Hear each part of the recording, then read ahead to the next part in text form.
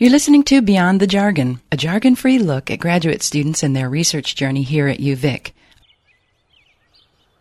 Welcome to Beyond the Jargon. I'm your host today, Liz McArthur, and joining me as my guest is Shaun Macpherson. He is a master's student in the Department of English. Hi, Shaun. Hi. Thank you for having me. Thank you for being here. Maybe you can refine my description of what your graduate studies are. Sure. I am a graduate student through the Department of English and also in an interdisciplinary program, CSPT, Cultural, Social, and Political Thought, which is a critical theory-based program between various departments: history, English, political science, sociology, others.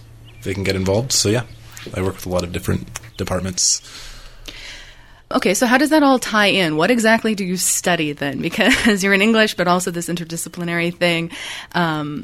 Maybe give us a tangible example. Sure, yeah. So generally, I think that most people would think of English studies as literature, maybe film. You know, the University of Alberta has the film studies tied in with their English. But for people studying CSPT, they get away from the more strictly literary studies, and they tend to study critical theory, continental philosophy, and these sorts of things. And so it's much more talking about cultural studies and these sorts of things. And then do you apply it to things like literature, or is it just about culture? The nice thing about the program is that it's really it's really open-ended. So once you get into the program, you have a lot of freedom, and I think that's what attracts a lot of people to the program, is that they have this freedom to explore some really cool conceptual ideas that maybe take them away from literature, but often people kind of pull back to their native department. So a lot of English CSPT students will apply that work to literature studies or literary studies. Mm-hmm. Do you do that? What do you study specifically? I actually do not study literature, much to the chagrin of my colleagues in the English department. Oh. I get some dirty looks when I say that I don't take literature classes. I tend to study more of the cultural studies end of things, specifically popular technologies, new media studies, the maker movement. That's my focus. Okay, what's the maker movement? So the maker movement is this, it's hard to define. It's this emerging movement of hackers and DIY practitioners and artists and just inventors who work in an open source community to share their ideas and to build stuff. So you'll see these maker fairs. They're starting to become popular. Maker spaces where people get together and they just develop their projects. You know, the kind of popular front is little robots that do things, or weird devices that, you know, tweeting refrigerators and things like that. What's a tweeting refrigerator? You know, it's just an example of a maker project. So you can attach a sensor to your refrigerator and it'll tell you how much milk you have in your milk slot and tweet it. So you can check your Twitter on your way to your on your way home to your grocery store, and you can see if you need to pick up milk or something. There's examples online, and like I said, it's all open source, and so so what does the that impetus mean? is to share. The open source means that any code that you make, anything you build, you share the design, you share the code freely without charging for people, so that people can try to make it. They can take your design as long as they give you credit for it, which is just an ethical practice. They can change it, they can alter it, and then they share it back. So it's cool for people who practice in the open source movement, because they can see their work evolve from different people thinking about it. So it's really a nice economy of creativity and innovation that takes place. So I could take the tweeting refrigerator and I could turn it into something. A tweeting microwave. Yeah. Okay. A tweeting dog bowl. All sorts of things. Do we have a very big maker community in Victoria? It's a disparate community. You see the different pockets. Like I mentioned before, you have artists, you have inventors, you have hobbyists, hackers. And from the experience I've had, my very limited experience, just sort of looking into the different communities, there's the Makerspace, which is based in Victoria but a Canada-wide project. You have Limbic Media Studios, they're an art gallery who does interactive exhibits based on open source technologies. I know that there's probably a lot going on at UVic that we're just starting to kind of understand and become aware of. The project that I work with is the Maker Lab in the Humanities, which is a new lab. Just opened this September. It's in the Technology Enterprises facility building, and we're just getting our feet moving with the maker stuff, and we're looking to reach out and kind of unite these different. Mm-hmm. So what are you collectives. doing? Are you creating this open source code, or are you trying to curate it, or what? Well, remember that I'm studying it. Right. Okay. Now, which sounds really exciting, right? To just study code. I'm dabbling in it. I think that once my studies are finished, that I'm gonna really kind of become keen on that. So what does studying it entail? Like, what are you Right. specifically looking for, and what have you seen? So I'm taking a case study, and it's this device called Arduino, which is a small, inexpensive microcontroller. Basically, to really simplify the description, you plug it in to a USB port. You plug in sensors. You plug in actuators or little devices that express an action or some sort of thing like a light or a sound or a robot's arm. Mm-hmm. And you program this little controller so that whatever sensory input it gets, your programmed sketch on the board translates it into an output. So open the refrigerator door, that triggers a sensor. The program running on the microcontroller converts that into data that would then be sent out to a Twitter feed. Go ahead. And so I'm studying this as a cultural artifact, and this is where the critical work in CSPT comes into play, is looking at how we interact with technologies and how these technologies have evolved alongside culture, alongside society, and as a result of society, and how do they inform society? Yeah, how do they? How That's a great how question. are we growing along with this technology, and what does it mean for us? Well, I think if you think about the political implications of open source, it's really interesting. You have this, there's many different ways to look at how these sorts of movements come up. I think that they're related to this notion that the black box sort of model for technologies. So by black box, I mean something like an iPod, which if you try to open it, you're going to break it, right? So this history of proprietary technologies, often expensive and inaccessible, has been countered culturally by movements of people who seek to make technology available and usable for people, for the broad population, the broad public. And so open source is political insofar that you're responding to capitalism, in a sense. You're saying that rather than buy these tools, we're just going to make our own. And rather than buy this tool that maybe does one thing kind of that I need it to do, I'm going to make this tool that does exactly what I want it to do, something that doesn't even exist yet. And so that's where it's really exciting. So there's a sense of innovation within open source movements that informs this political pushback, I think. Has studying this changed your own view, or has it changed your own politics?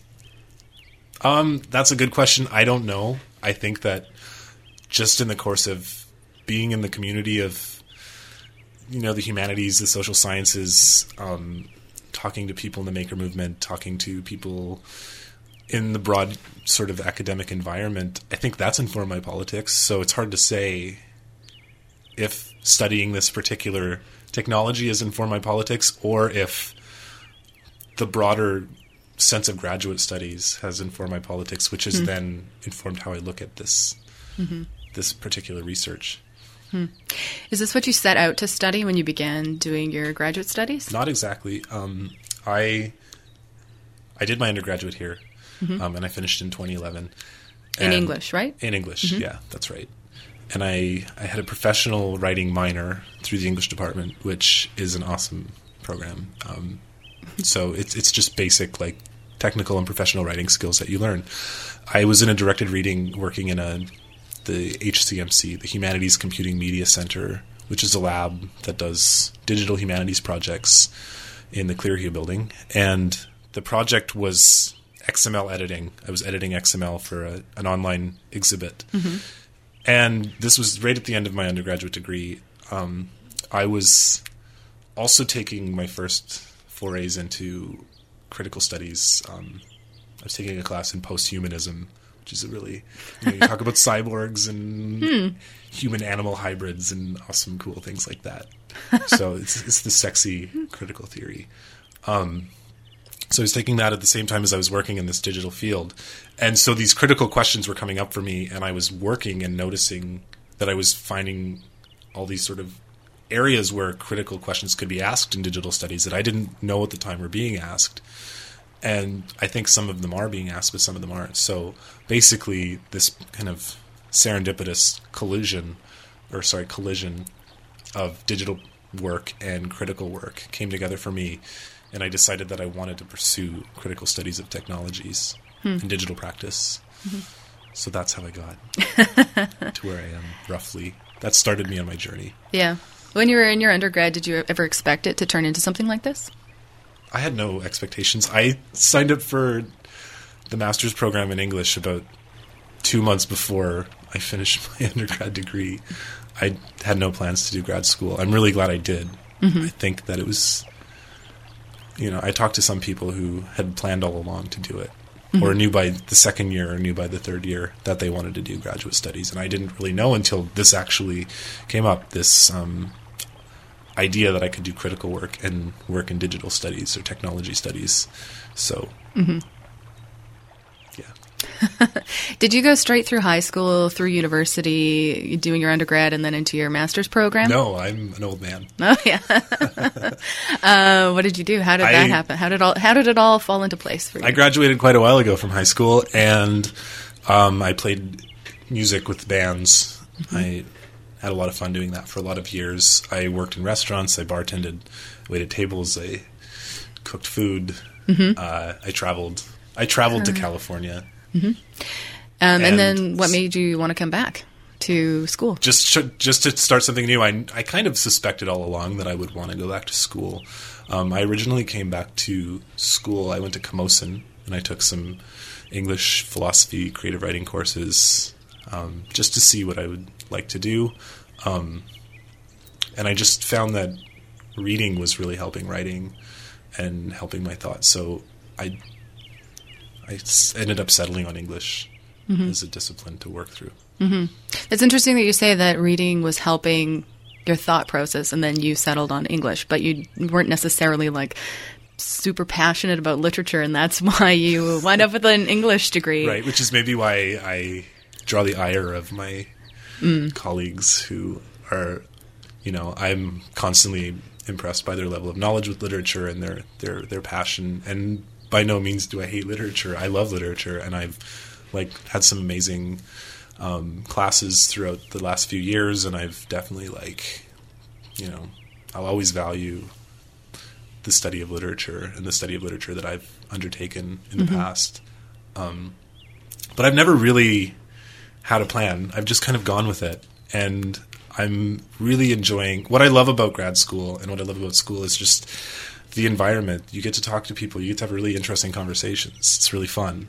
Mm-hmm. People are interested in talking about conceptual ideas and work that, isn't really being done elsewhere. It's fun. And so being around that environment, I thought I might as well just keep doing this. I'm really selling it, right? So you love the environment. Does that mean you're going to continue on? Do you want to do your PhD in what you're studying right now? I don't know. I know that for the next year or so, I'm going to probably ease off the gas pedal with academic work for a while, and I have a position lined up that has been officially unconfirmed, but unofficially confirmed, so I'm not going to say where it is, but I have some work lined up for the fall, which is I'm really excited about doing, and it's related to the field, so yeah, I'm just going to see where that goes. As usual. Yeah. It's my mantra, just to see where it goes. But work hard along the way and, get the most out of it, so. Where are you right now in your master's? When did you start, and how far away from the finish line are you? Yeah, I started in September 2011, and so generally the English program is between, 16 and 20 months.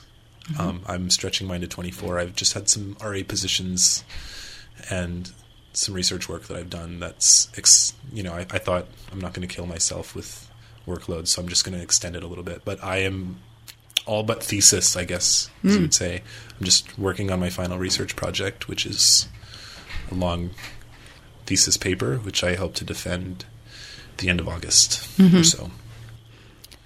So can you let's talk a little bit more about some of these critical questions that were coming up that you're investigating. What are some of these big questions for you? Okay. The one that's been really eating up my attention lately in terms of what I've been researching and writing about is how the subject exists alongside or with or hybridized through technology. So I'm wondering, I think the classic question is like, how does the computer screen change the way we think, change the way we read? And those are good questions. But I'm looking at the space of the interface itself. So what I'm really interested in right now is, how do we think the interface? We think of the interface as the computer screen, maybe the mouse, maybe the keyboard. But what the interface actually is the relationship between the human and the computer. It's the discursive space between the two, right? Mm-hmm. And so the work that the authors I've been reading have been kind of grappling with these ideas of, well, if we think of the computer space, or the interface, as on the terms of the computer. So what I mean by that is, when we think about the interface, we think about the screen. That's the computer. We don't think about ourselves as the interface. We think about ourselves as interfacing with the interface. And so what does that mean? I think that a lot of critical thinkers find that alarming in certain ways. It's a complicated question. So it's the idea that we're sucked into this cyber environment, and we're slaves to the computer screen. And there's that trope of just like the slack-jawed person with the screen tan who can't actually like function outside of this like virtual environment. And that's the Half-Lifer, or the person who plays World of Warcraft and doesn't go outside because we're chained to this computer. And my work is interested through Arduino, which I think is an interface. So you have this device, it's a computer device, and you connect it to something, and you interact with it. But you don't interact with it through, typing on a keyboard necessarily. You can interact with it through breathing on it, or through twisting your chair, or through closing your refrigerator door. So those are sites of interface, and that's what I'm really interested in. And so how does refiguring the site of the interface so that the computer's actually coming to us in a sense? Because if the computer needs to respond to our movements, then in a sense it's coming to us, right? We're not going to the computer anymore as the site of the interface. And so that actually does really have, I think, pretty profound epistemological and ontological ramifications. In what way? Okay, so just as an example, there's a film theorist named Jean-Louis Baudry in the 70s who wrote about the cinema and the space of the cinema as being analogous to Plato's allegory of the cave. And just to, reiterate that allegory, it's the idea that we live in this virtual world removed from the realm of ideas, removed from the true reality, which is outside, which is the physical world, whereas we are in fact chained in a cave with our eyes focused on a wall where there's a fire behind us and shadow puppets, and we don't see the puppeteers. We just see the representation of a representation of reality. So we're that far removed from kind of this true knowing. And Baudry talks about how the cinema kind of recreates this space. So we're chained into our seats. We can't move around freely. Our eyes are glued. Everything around us has become irrelevant except for the screen. And so this virtual representation of reality is all that exists for us in that moment. So we are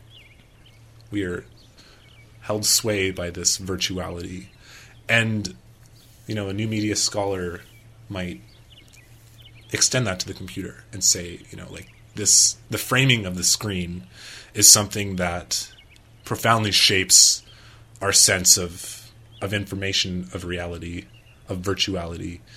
And someone like Jean Baudrillard would say that this is this has devastating consequences because we enter in this, what he calls the ecstasy of communication, where our constant interacting at the level of this sort of virtual information, simulated information, essentially reduces reality to a flow of information, of virtual information. And so I know that's very...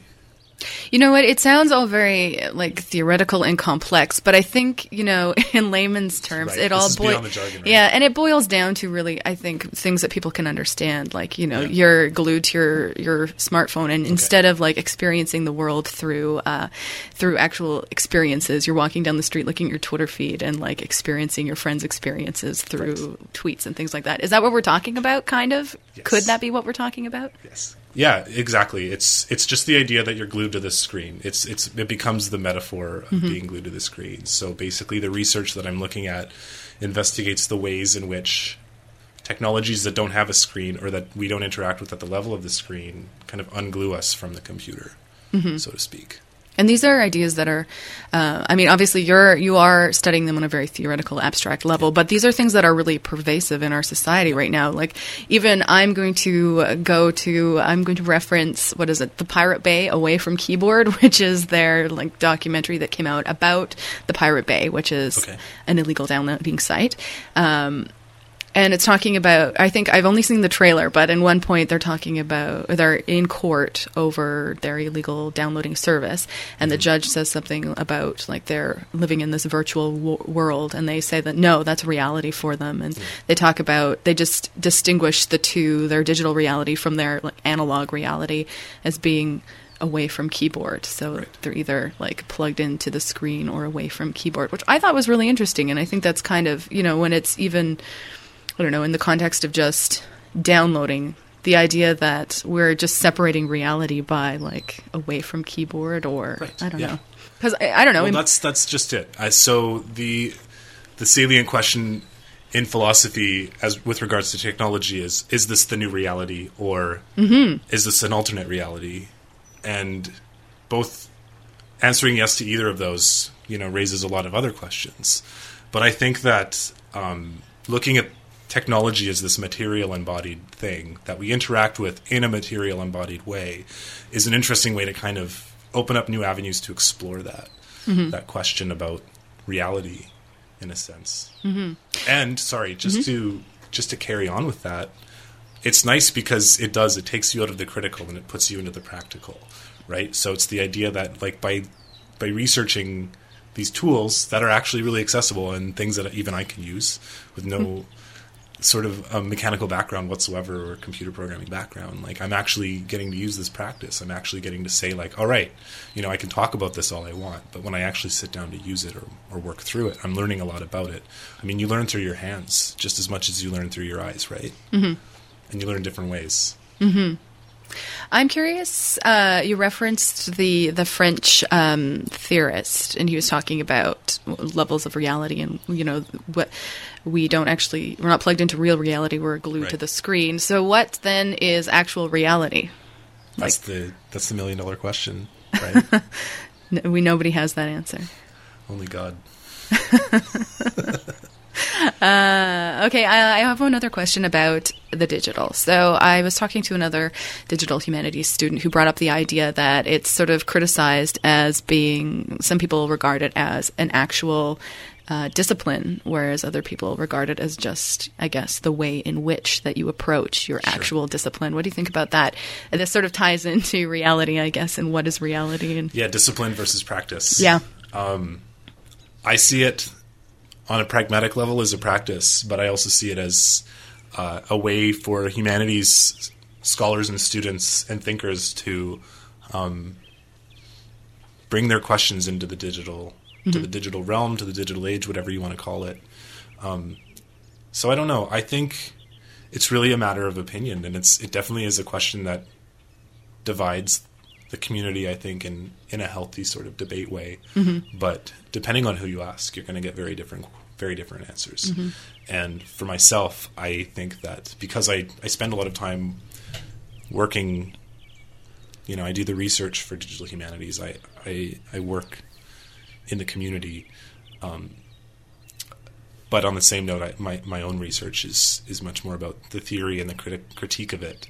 So I would see it more as the practice side of it. Like I would see digital humanities as a practice. And how important is it for people who do things like study literature or other aspects of the humanities for it to be incorporated in this digital world, do you think? I think it's great. I think that it chips away at that ivory tower mystique of the humanities. This idea that humanities scholars sit in their offices and read paper books and write weighty manuscripts that nobody reads. And I think that this challenges that. I think it forces the humanities to circulate a little bit more, to reach out to the computer sciences, to reach out to engineering, because we're starting to become interested in things that these practices have been interested in, or these disciplines have been interested in for a long time. And so I think it's definitely a healthy move within the humanities to move towards digital humanities. And it's good to think in different ways. It's good to sit down and try to, work through a piece of code, or to build a website, or to enter in data and make visualizations, or to print something on a 3D printer. So it's just all, growth is good. Okay, we're out of time. I want to thank you for joining me today. Great. Thanks, Liz.